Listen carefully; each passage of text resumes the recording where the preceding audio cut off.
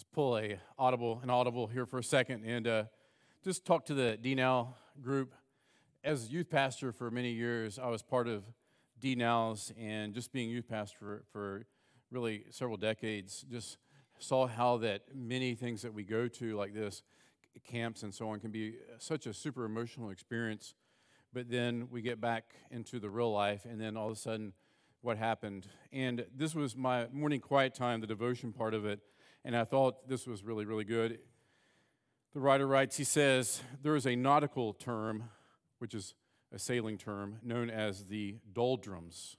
The doldrums are an area near the equator where the water is especially warm, so the wind can die down suddenly, and it leaves a sailboat stranded for an extended period of time.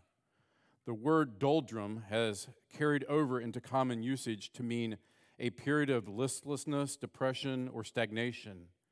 Just as experienced sailors know to expect the doldrums, so those who want to grow in God's grace must know to expect the doldrums. The doldrums are an important, even necessary part of learning to abide in Christ. They protect us from the dangerous temptation of enthroning our experiences of Christ over the real Christ. See, if you always got that high or a spiritual surge, every time you draw your sail, it would be easy to shift into pursuing your immediate gratification instead of pursuing Christ. And I thought that was an excellent word of caution. And so be certain that you are pursuing Christ, not your experiences. And the way that you pursue Christ is just to daily be in His Word in prayer, being around other believers, as you heard last night, being part of a community, and helping one another and encouraging one another. And so I want to encourage you guys to really, really listen to what I have to say this morning from the Gospel of John, because it's so fitting. Before I jump into John, I would like to remind us of one way to stay in the Word over the next period of days until Easter is through our Lent devotions. And they are written by our very own leadership, our deacons and our elders, and some of the deacon elder wives, spouses, also wrote a few of these devotions. And so you can find these on the app. If you go to the bottom tab, there's a little tab called Lent. And starting Wednesday, which Lent begins on Ash Wednesday, and there will be 40 days. And Lent is actually a 46-day season, but Sundays are not included traditionally in Lent.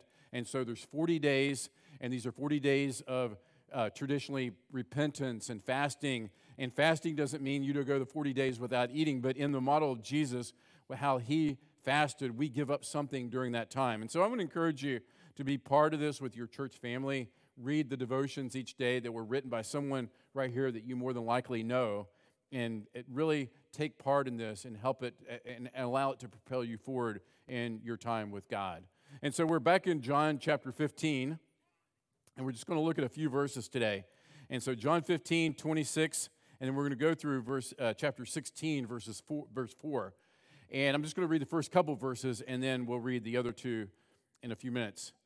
So Jesus, speaking to His disciples, says, "When the Helper comes, whom I send to you from the Father, the Spirit of truth, who proceeds from the Father, He will bear witness about me. And you also will bear witness, because you have been with me from the beginning." Let's pray, and we'll look at this passage. Father God, I thank you so much for your word that gives us truth that we can anchor ourselves into, that we can anchor our lives on you, Jesus, through the words that you spoke, that we have recorded through the power of the Holy Spirit, the inspiration of the Holy Spirit. And God, I pray today as we read your word and as we look into your word, that we truly will allow these words to change our hearts and minds, that we will leave out of here more dependent upon you and more desiring of you to live our lives for your glory. God, help us to not just be like the silliness of a sailor who would try to blow his own sails to propel his boat. But God, help us to really rely upon your wind to blow us, that as we seek you and trust you, that you will propel us forward in this, what we call sanctification, our life, becoming more like you. In Jesus' name we pray, amen. John 13 through 17, this passage of Scripture here has been what we call the farewell discourse. And this farewell discourse is some of the most amazing teaching in the Bible. Richard alluded to that passage in Romans, amazing, but these words of Jesus are just truly foundational in our understanding of what it means to abide in Christ, to be in Christ. And so if you've missed some of these messages in John 15, I encourage you to go back and listen to those. So in Jesus, as this is being carried out with his disciples, it's Thursday night. Thursday night. Friday is crucifixion. So we're just a few hours away from Jesus being arrested. He's going to be beaten, he's going to be mocked, and he's going to be crucified. But he knows, and he's communicating with his disciples, that he will resurrect from the dead and he will ascend back to the Father. So Jesus uses this farewell address to talk to his disciples, to just give them the teaching they need so they will stay the course and remain faithful to him. And then he gives this incredible promise that he promises to give the Holy Spirit. And back in chapter 14, verse 20, Jesus introduced us to something I've talked about a lot during this series, these last few weeks of this series, is our union with Christ. When Jesus said, in that day, meaning when he ascends to heaven, the Spirit comes, he says, in that day, you will know that I am in my Father, and you in me, and I'm in you. So he introduces us to this amazing reality called our union with Christ. And Paul speaks of that too. In 2 Corinthians, he says, therefore, if anyone is, what's the next two words? In Christ, he's a new creation. The old has passed away. Behold, the new has come. So the reality of what Jesus is saying is that when he sends his Spirit, that he will dwell within the believer, and the believer will then be empowered by the Holy Spirit to be able to speak boldly and to live for Jesus, and we become a new creation, is what Paul said. We're a new creation, a whole new creation when Jesus comes to take up residence in our life. And so this union with Christ is this incredible truth, but sadly, it's something that the church oftentimes neglects speaking of. That wasn't the case. If you go back and read literature from churches and pastors from several hundred years ago, then you'll see a lot of the union with Christ mentioned. But this terminology has kind of disappeared because it's so mysterious, it's hard to explain. It's hard to talk about. And so we live in a world that loves the physical. All the physical is all there is. All that it really exists is what we see in front of us, the natural world. But union with Christ is spiritual and it's supernatural, that Christ is some way in us and we're in Christ. And so Scripture uses a lot of metaphors to explain our union with Christ. And that's another reason, because metaphors sometimes we don't understand, like, okay, what is this really saying? And so it takes us to really digging in and understanding what Scripture says. And one way I read that to think about it is when our oldest kids were small, and I tried to find this picture and couldn't find it. They were really little, probably 4 and 6. They went into our closet, and they got our clothes, and Colin put on my clothing, and Shelby put on one of Michelle's outfits. And here Colin is standing here in these big baggy pants, this baggy shirt, and this long tie, and Shelby has this dress on, she had a hat on, and it just looks silly.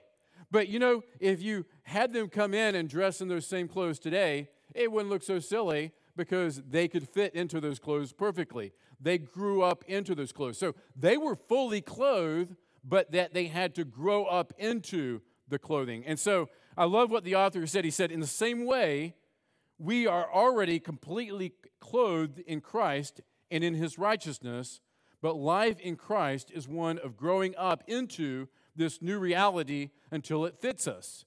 You're not striving to attain it. You're striving to lay hold of what is already yours. You are growing into it. I love that. And so if we're in Christ, we're a new creation, but it's also something that we continue to grow into, to become more like Jesus more and more in our life.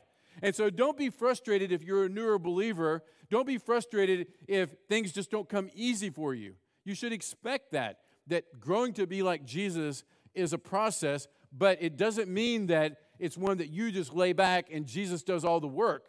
We strive to lay hold of what we already have.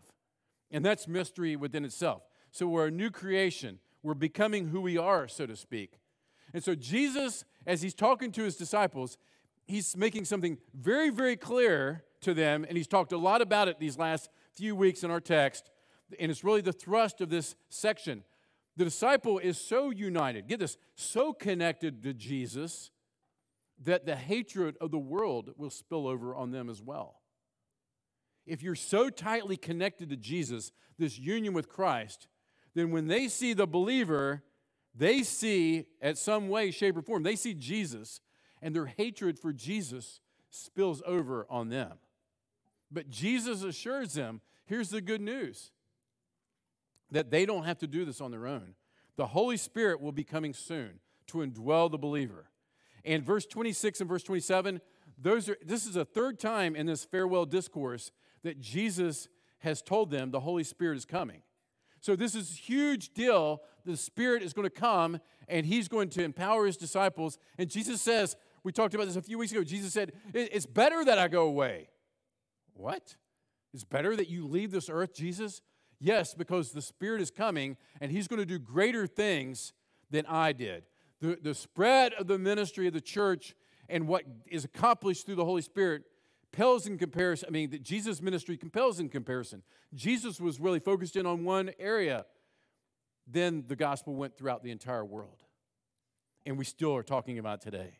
Verse 26, so when the Helper comes, whom I will send to you from the Father, the Spirit of truth, who proceeds from the Father, he will bear witness about me. And you also will bear witness, because you have been with me from the beginning. So he says the purpose of the Holy Spirit coming is not to make a big deal about the Holy Spirit. Sadly, some churches get that wrong, and they want to make a big deal all the time about the Holy Spirit. Some people have even said the Holy Spirit is he's the shy member of the Trinity, because he wants to lift up Jesus. The Spirit's work is to make much of Jesus. And then he says, Jesus said, he will bear witness about me. He will make me known. John MacArthur says this. He says, the Holy Spirit's primary ministry to the lost world is to testify about Jesus. Likewise, the message of the church is not political activism, social reform, or psychological self-fulfillment, but Jesus Christ. That's why here at Grace we say it's all about Jesus. And we say that a lot. We should say Jesus' name all the time, because that's why we're here. That's why we got up this morning and came here, to make a big deal about Jesus. Because Jesus came to reveal the Father, and not only reveal the Father, but to give us the Holy Spirit, Christ in us, the hope of glory. Amazing. And so he says in verse 27, you also, he's talking to his disciples, he says, you also will bear witness. And so the Holy Spirit will come, and they will bear witness. They don't understand this fully at this point, but Jesus assures them they will bear witness. The Scripture teaches us that the Spirit comes to make us alive in Christ. We are different. Do you think, let me ask you this question. In a world of dead people, don't you think you would stand out if you're alive? In a world that is dead, in God's eyes, they're dead in their trespasses and sins. But as believers, we must stand out. We will stand out. The Holy Spirit regenerates us, and he renews us and makes us new people in him. And I love Francis Chan says it this way. He says, if it's true that the Spirit of God dwells in us and that our bodies are the Holy Spirit's temple, then shouldn't there be a huge difference between the person who has the Spirit of God living inside him or her and the person who does not? So why is there not a bigger difference between so many people who claim the name of Christ in the world? It's a sad thing that people can be religious but really not care about Jesus. They can come to church, and they do it by the millions every Sunday morning, but many people walk out, disconnect, and say, that was great, check, and go about their life, and then the next time they think about Jesus is probably the next time they get to church again. I'm thankful, Grace Church, that's not the case here, but I'm speaking to those who may be in that situation, especially younger people who are still trying to grasp and understand what salvation is all about. Think of it this way. Here's a real easy illustration for us to think about the Holy Spirit's empowerment and the change that should happen in us. Imagine if I told you, this is a stretch, all right? Imagine if I told you that God came to me and I had this encounter and he said, I want you next year, John Woodrum, I want you to play in the NFL. I want you to play professional football. Tom Brady, he's retired now. We need another old guy in there, and you've got a few years on Tom. So I need you to step in and quarterback the Bucs, all right? So I asked John to come and help me with this illustration. You can step over here, John. And so what would happen, so you see me now. You see me throw. I'm giving my best throw, John. Don't worry. It's not going to be that hard, all right? So that was pretty terrible, all right? It was wobbly. It was weak. Let me see if I can catch. All right. It was wobbly. It was weak. But, that's the best I got, okay? But if you really believe me that I had this encounter with God, and God truly told me this and made this change, and all of a sudden, by next year, I'm going to be able to whip the ball like Tom Brady and throw it down the field and lead the Bucs, then you're going to, what are you going to do? You're going to see some improvement in me over time, right? You're going to see some improvement. But what if in 6 months from now, I get John back up and I'm still throwing the same way again? Like it's still going like that, all right? You're like, I don't really believe you had this encounter with God that you're talking about. I don't think so. Thank you, John. Appreciate it. I don't really believe that really happened, right? Because where's the evidence? Where's the fruit? Like, if you're going to get there, something's got to change in your life. And so Jesus, when he talked about producing fruit, and when he talks about the Holy Spirit coming, and we have this encounter with him, and the living God resides in us through the person of the Holy Spirit, we're going to look different than the world. And how does it look to the world when those who claim the name of Jesus just go out and live however they want to live? How does that look? We know many people say that. I don't want to come to church because there's too many hypocrites. And yes, none of us are perfect. We're all becoming more and more like Jesus. What I'm talking about here is that you're desiring your life to be centered around Jesus. And here's what I'm getting at. And you're seeking him on a regular basis, preferably, hopefully daily. You're dependent upon him, asking him to guide and lead your life. You see, if you're not in his word and in prayer and seeking him and doing like Jesus did, saying, Jesus, I need your help today to live for you. I need you to live through me today. Then there's a disconnect between what you claim and what the reality is, because there's no way that you can live the life that he's called you to live by your own strength. Like I said in that prayer, it's like trying to blow your own sail and go down the ocean. It ain't going to happen. And so he wants us to make much of him. The theme of D now, if you're like me, you might be like, what's unash-em-ed? What does that mean, right? That says unashamed, all right? Unashamed. It took you a minute to figure that out. The theme of D now was unashamed. Here's my challenge to students. Public school, Christian school, homeschool, whatever you find yourself, whatever situation. This week, speak the name of Jesus at your school. I challenge you to do that. I challenge you to some way. I'm not even asking you to open the Bible and share the whole gospel with someone. All I'm saying is speak Jesus. Talk about Jesus. If Jesus has impacted your life and he's made a change in your life, be willing to be proud of him and speak of him. Because the things that we talk about are the things that we love and worship.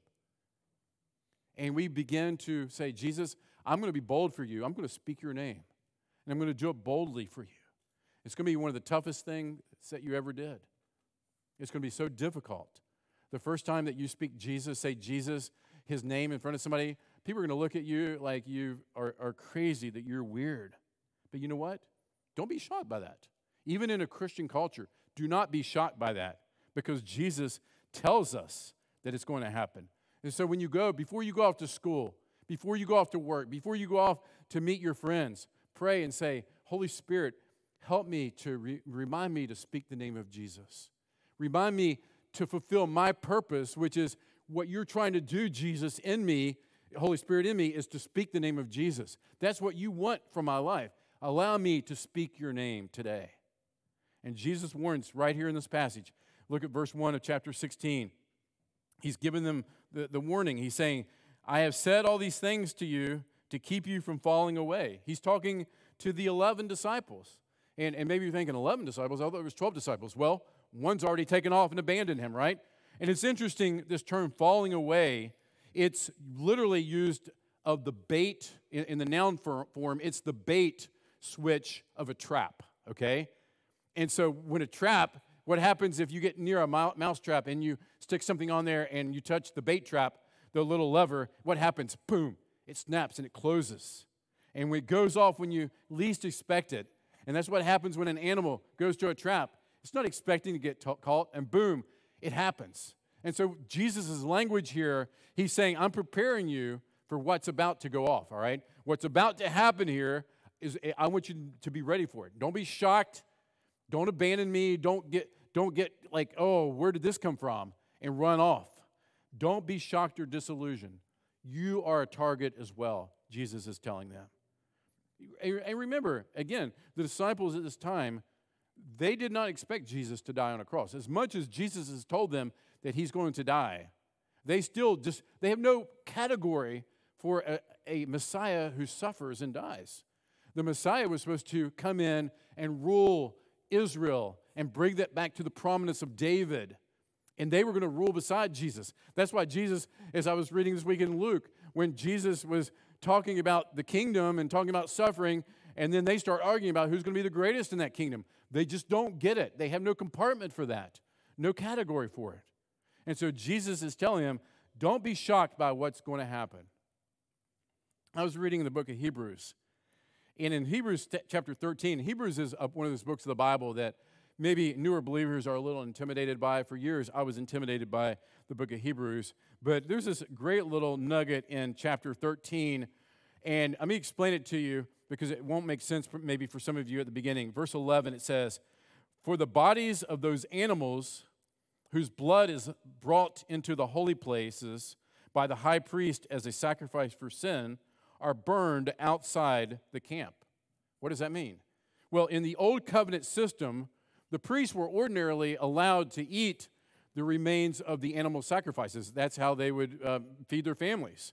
But once a year on the Day of Atonement, the day that the entire nation of Israel, a sacrifice was offered on their behalf, that day the priests were not allowed to eat the sacrifice. In fact, that day the sacrifices had to be taken outside of the camp, outside of the city, and they had to be burned. So listen to verse 12 and 13.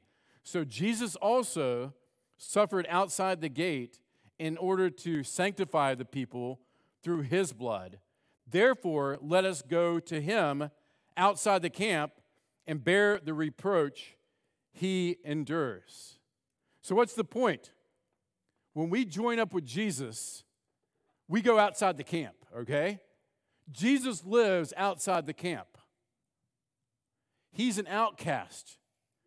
Culture doesn't accept him. He's telling them just very clearly, if you identify with me, here's where your life will be lived, outside of the culture, outside of those who are in the know, in the inside, politically or religiously in Jesus' time.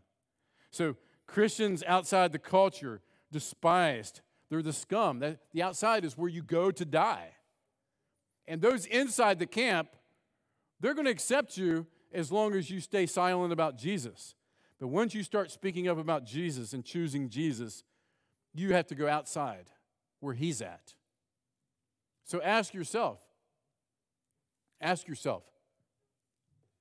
are you willing to have that happen? Are you willing to sacrifice your reputation, your coolness, your acceptance? This is real stuff. And sadly, I know that maybe when you're younger, you think, well, I get to be an adult. That won't be, the pressure won't be on anymore because, as adults, you're very secure, you're married, you got kids. Like, why do you care what people think? Well, it doesn't change, all right? You still care. You still have a reputation. A businessman in this community who has clients, and that's how he makes his living, if he gets overly excited about Jesus, it could cost you, even in conservative Bainbridge, Georgia, but especially so much of our country. You just don't get excited about Jesus. You keep Jesus kind of to the side. And so he tells his 11 disciples, I'm preparing you so when I go off, you won't be disillusioned. There may be this knee-jerk, the trap is sprung, and instantly you're shocked. But he's saying, remember what I told you. And he even gets specific about them losing their status. Look at verse 2. They will put you out of the synagogues. That's where the Jewish people met. Other than the temple, those were the outer lying areas where they would gather. Indeed, the hour is coming when whoever kills you will think they were offering service to God. And so this was a huge deal for Jewish people. Jesus was a Jew. The disciples were Jews.